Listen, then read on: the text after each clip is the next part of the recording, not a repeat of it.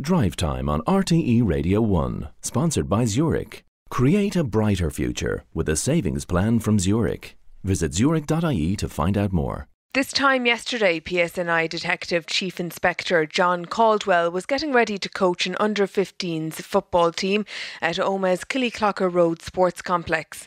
Just 24 hours later, he's undergoing additional surgery at Altanagelvin Hospital in Derry.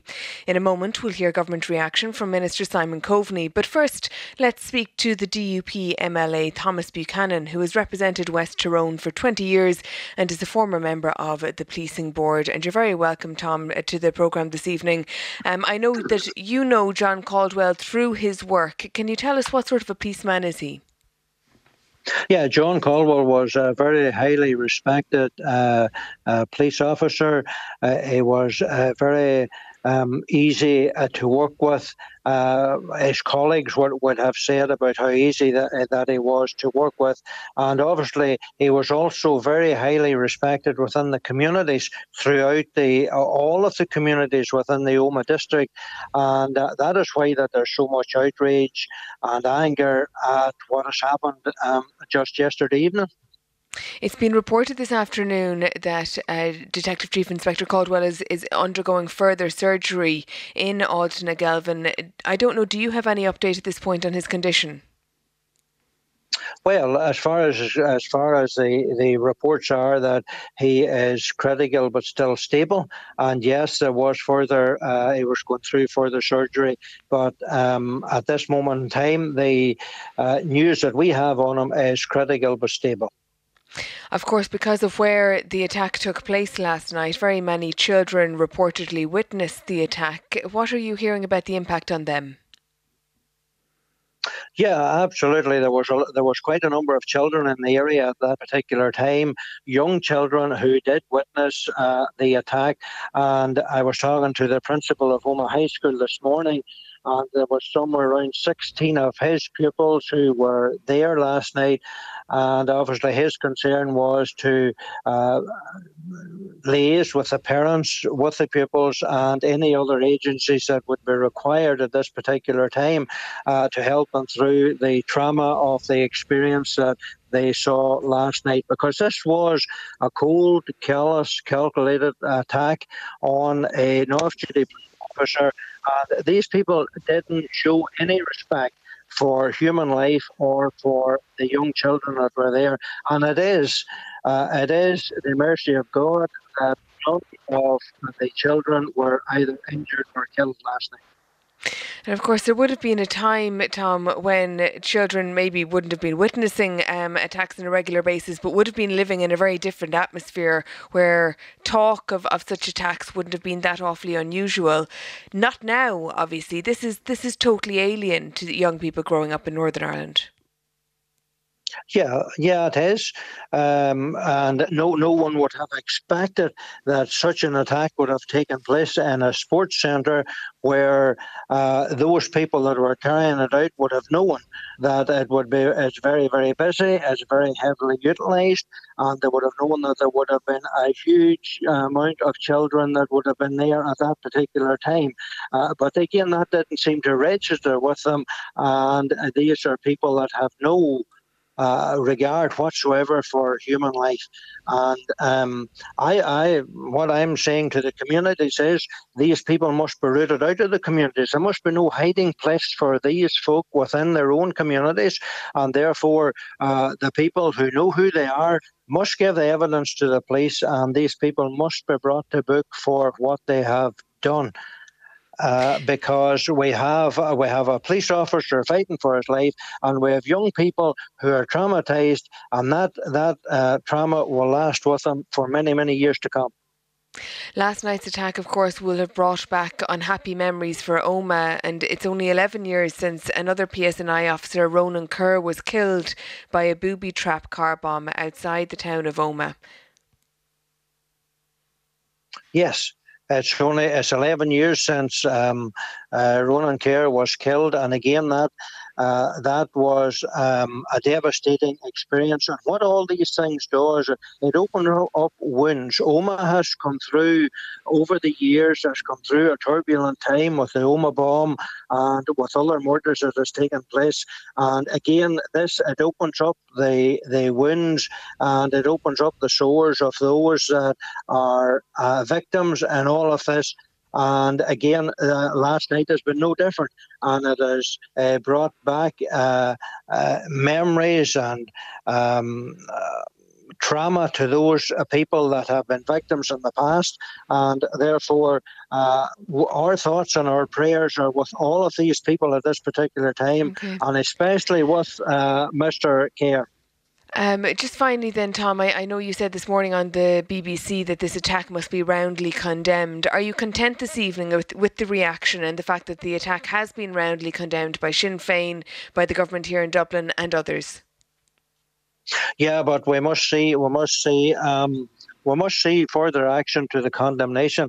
And again, we have where Sinn Féin may well have come out and condemned this, but then they support GAA grounds that are named after an IRA terrorist.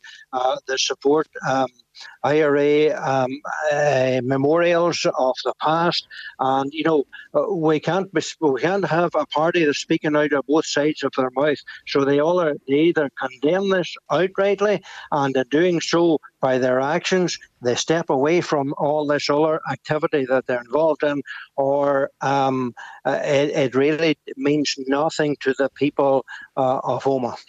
Yeah, with Sinn Féin, Mary Lou MacDonald said this morning that there can be no hiding place for this, there can be no sympathy for this, there is no rhyme or reason, politically speaking, for a vicious act of thuggery like this, that there can be no sympathy for it at all. Thank you very much, Tom, for joining us this afternoon. As I said, we also have Minister for Enterprise, Trade and Employment, Simon Coveney, on the line, and thank you, Minister, for joining us this evening. Hi, your reaction to last night's shooting?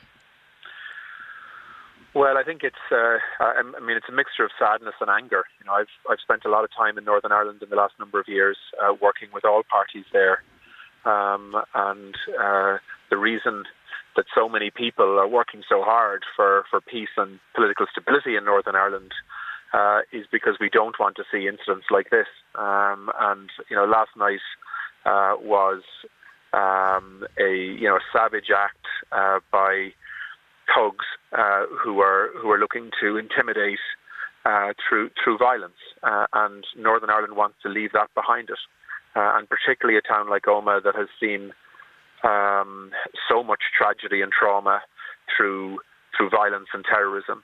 That what happened last night, a professional police officer who's held in extremely high regard by anybody I've spoken to, attacked in front of his son after football training. Not only was he shot once, but shot multiple times in an attempt to murder him by people in masks who then tried to escape. It brings us back to a different time in Northern Ireland that we never want to go back to, and that's why I'm glad that all parties in Northern Ireland have condemned very, very strongly what happened last night, and I hope that condemnation is also followed up by appealing to members of the public who know who was responsible for what happened last night to speak to the PSNI, or if necessary to An Garda Síochána, to make sure that we put these people where they belong, which is in prison. So you'd like to see that appeal from all political parties in the north, for example? Yeah, well, look, and to be fair, all political parties have, I think, appealed to anybody who knows who's responsible for this or who can contribute to the police securing a conviction quickly. They've appealed to the public to come forward if they can. And one of the challenges in Northern Ireland, of course, is that there are people in Northern Ireland linked to paramilitary organisations who intimidate the communities that they live in. And they instill fear, which makes it difficult for people to come forward and speak. But I hope in this instance people will be sufficiently outraged to ensure that we get a conviction quickly, because Northern Ireland deserves better than this. It's a fantastic place. Yes, it is very divided politically, and it has a very traumatic past.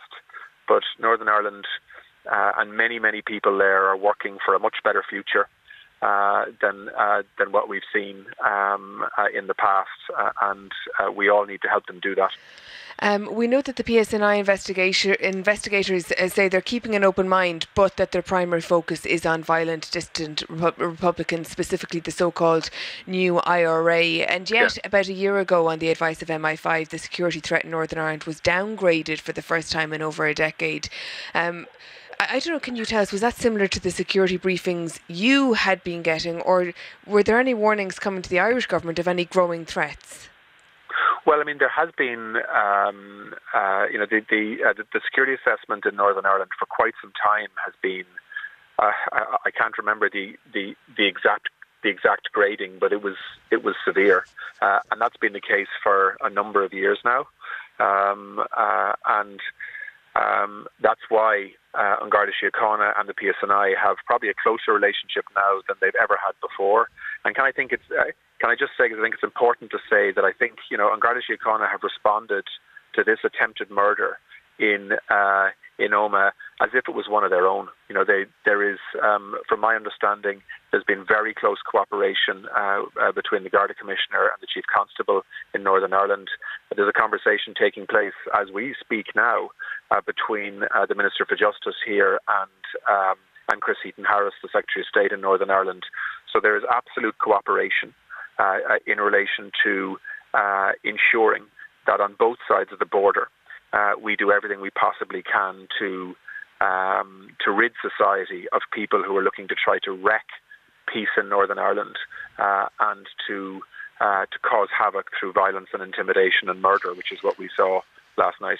I know that Gardaí say, as you've alluded to there, they've intensified patrolling as well in border counties. Do we know if additional resources have been committed or if that's being looked at?